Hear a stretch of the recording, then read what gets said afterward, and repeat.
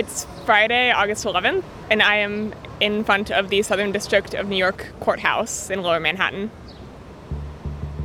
That's our colleague Caitlin Ostroff. She was covering a court hearing for Sam Bankman-Fried, the embattled founder of the crypto exchange FTX.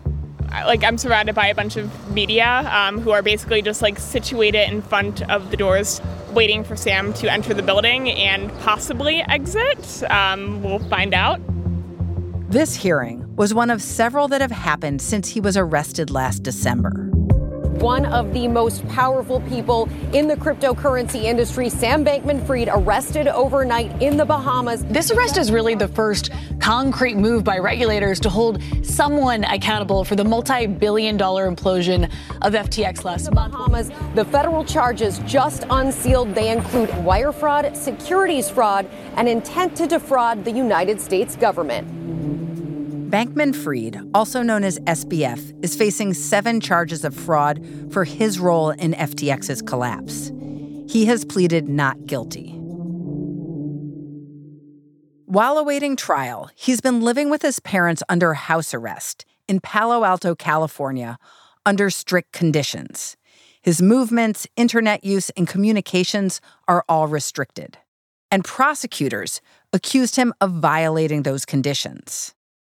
Last week, in a Manhattan courtroom, the judge agreed. He revoked SBF's house arrest and sent him to jail ahead of his trial. How bad is that, less than 2 months before his trial starts? It's not ideal, certainly from his lawyer's perspectives. To see a defendant have their bail revoked is very, very unusual. This is Sam Bankman-Fried, and nothing usual ever seems to happen where reporting on him is involved. Welcome to The Journal, our show about money, business, and power. I'm Kate Linebaugh. It's Monday, August 14th.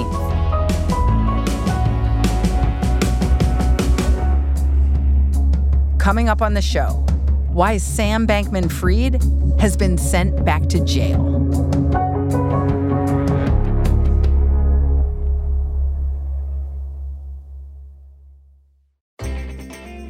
We've all felt left out. And for people who move to this country, that feeling lasts more than a moment. We can change that. Learn how at belongingbeginswithus.org. Brought to you by the Ad Council.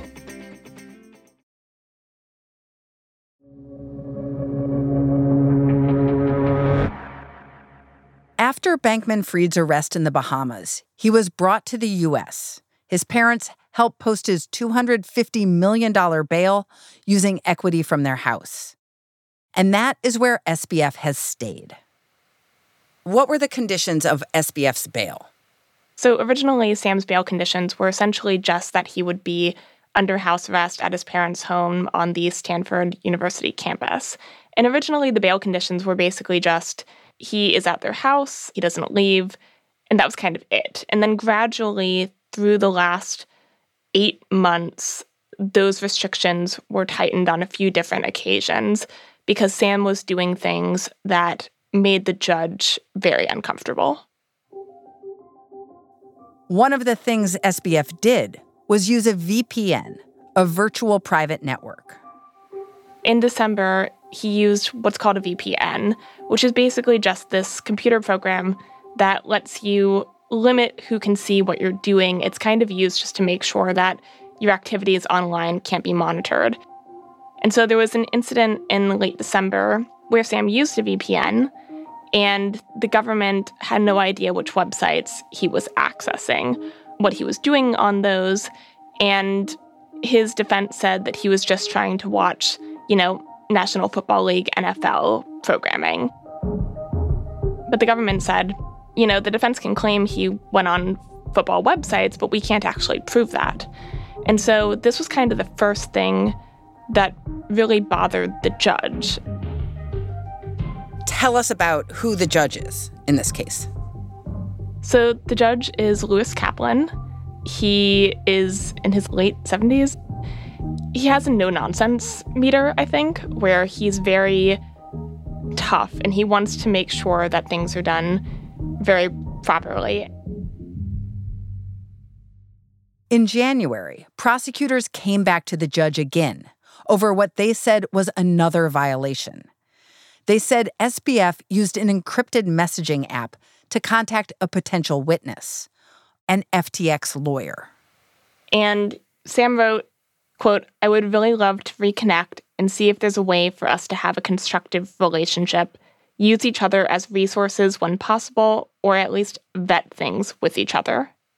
The government, in response to that, was like, this is him trying to encourage the witness to potentially change their testimony, to potentially intimidate them into like making sure all of the information that Sam is saying is going to match up with what they plan to say. And so the government had immediate alarm bells that rang from this. Defense lawyers have argued that SBF was offering to help the witness. In March, the judge sided with prosecutors. And so after that, there was a bunch of stricter bail conditions imposed, basically saying Sam can't use a VPN, Sam can't use encrypted messaging apps like WhatsApp or Signal is a common one, and basically that Sam can only go to these couple of dozens of websites and like starting to heavily curtail what he could do. Then in July, SBF was accused of stepping over the line again. The New York Times published a story related to a key player in the case, Caroline Ellison. She pleaded guilty to 7 charges and is working with the prosecution. Ellison had long ties to SBF. She ran a trading firm connected to FTX called Alameda Research, and she was his former girlfriend. The New York Times published extracts from her diaries. And what did she write in these diaries? So in these diaries, she was talking about how she felt a little bit underqualified, how she had anxieties about working with Sam and navigating the course of that breakup, while at the same time also running this very big trading firm. And that was kind of the crux of the story. It was basically just, these are some of the private writings of Caroline. Here are the insecurities she felt. And that was the story that the Times ran. The day after the story published, prosecutors accused SBF of leaking the diaries to the Times. The government complained to the court, and they said, we believe that Sam provided those documents to the New York Times and is trying to intimidate the government's witness. Was there any proof that SBF had supplied the diaries to the New York Times? Not any direct proof. So, as one of the added bail conditions, anyone who visited Sam at his home needed to sign in. They needed to provide their name. His calls and his emails going in and out were monitored by the government. And so the government knew who he was speaking to. And one of the people he was speaking to was one of the Times reporters who wrote the Ellison story. But in terms of the activities of people when they were in his home, they didn't necessarily know what happened there. And so the government was saying they believed it was Sam, although at the time they couldn't prove it. How did SBF's lawyers respond? His lawyers basically admitted that he showed diaries to the New York Times. What? They admitted that SBF had shared these diaries? Yes. In court, his lawyers said that Sam had met with one of the reporters on the story and that he had showed at least one document to the New York Times. And his lawyers contested that he was the only source on that story. The story also cited other officials who had spoken.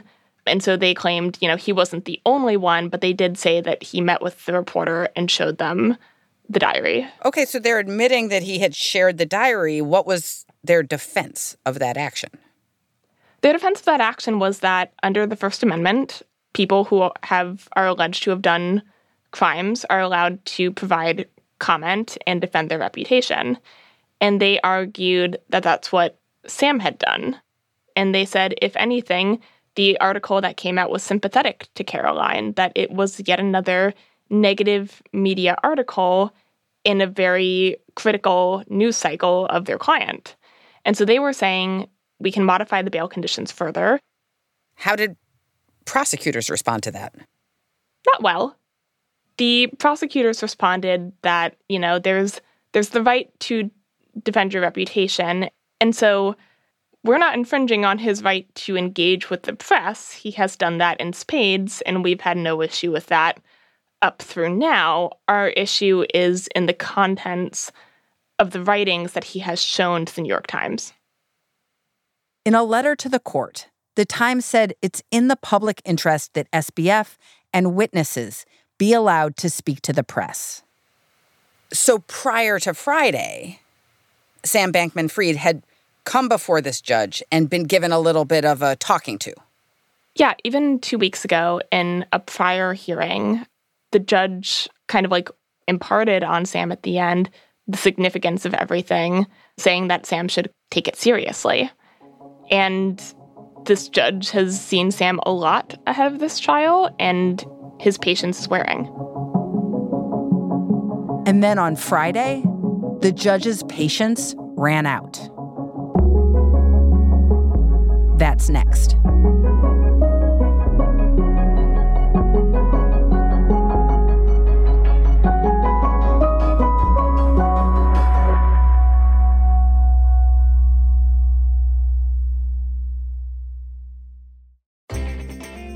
We've all felt left out.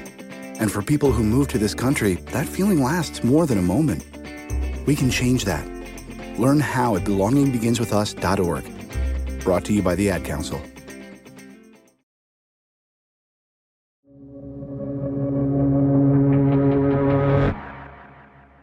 On Friday, Bankman-Fried and his lawyers were back in court in front of Judge Kaplan. The question at hand was whether SBF's bail should be revoked. We were waiting outside the courtroom. He comes up with his lawyers, and I think my first thought was, oh my God, did Sam get a haircut? And that seems like such an insignificant detail, but you read into all sorts of body language when you're trying to figure out what the defense thinks could happen.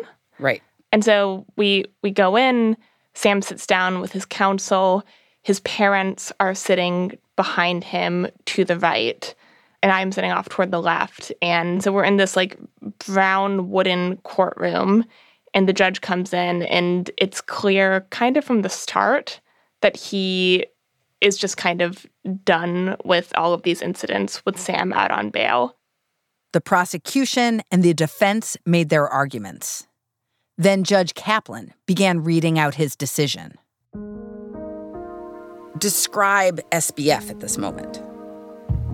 Sam, through the course of this, was very fidgety. In the prior court hearing, he wasn't quite as much so, but it was about 20 or 30 minutes in that I noticed he had this piece of paper in between his hands, and he was kind of folding it over and over and over again. In the end, Judge Kaplan revoked SBF's bail and sent him to jail to await his trial in October. The courtroom itself is relatively quiet, except for his mother, who is very emotional at this point. She's crying a little bit, and once the hearing is over and the U.S. Marshals are going to handcuff her son, she tries to make a break to go to him. And the U.S. Marshals quickly tell her she needs to step back. But she was very emotional after that happened. And what was happening with Sam? Sam was relatively stoic and kind of going through the motions of preparing to go to jail. He was taking off his jacket, he was taking off his tie and his shoelaces and handing those to his lawyers. Did he get handcuffed? He got handcuffed just after the press were kind of shooed out of the courtroom. So he's currently at the Metropolitan Detention Center in Brooklyn, a facility that the judge at one point quipped was on nobody's list of 5-star facilities. What impact might this have on his trial in October? I mean, for one, it could end up pushing it back. There's a lot of discovery to be sifted through. Sam's lawyers have said that they really need him available to go over a lot of things with him. And what's next? So Sam's lawyers are going to appeal. At the end of the hearing on Friday, they already tried to get the judge to hold off on actually sending Sam to jail until they could appeal it. But the judge immediately denied that on Friday. And so now his lawyers are going to appeal probably sometime in the next 2 weeks. And the judge essentially wished his lawyers luck on appealing it. So we'll see how the Second Court of Appeals. What do you mean? The judge was basically like, I've been wrong in the past. You're welcome to try and appeal, but I think I'm pretty solid on this one. And so his lawyers are going to appeal, and at least the judge believes that, they have their work cut out for them. And what did this hearing on Friday say to you about what his trial is going to be like? Honestly, it tells me that his trial is going to be very messy. It's not going to be the straightforward, what you would typically expect to play out in court type event. I mean, typically when you have a defendant allegedly having committed a bunch of crimes, there's a playbook for what they do before a trial starts. And Sam has broken just about every single one of those conventions. And his trial is due to start on October 2nd? Yes, October 2nd is the start of the trial currently. Which you'll be covering for us, for our show. Yes, I will be in the courtroom every day watching this all unfold. Amazing.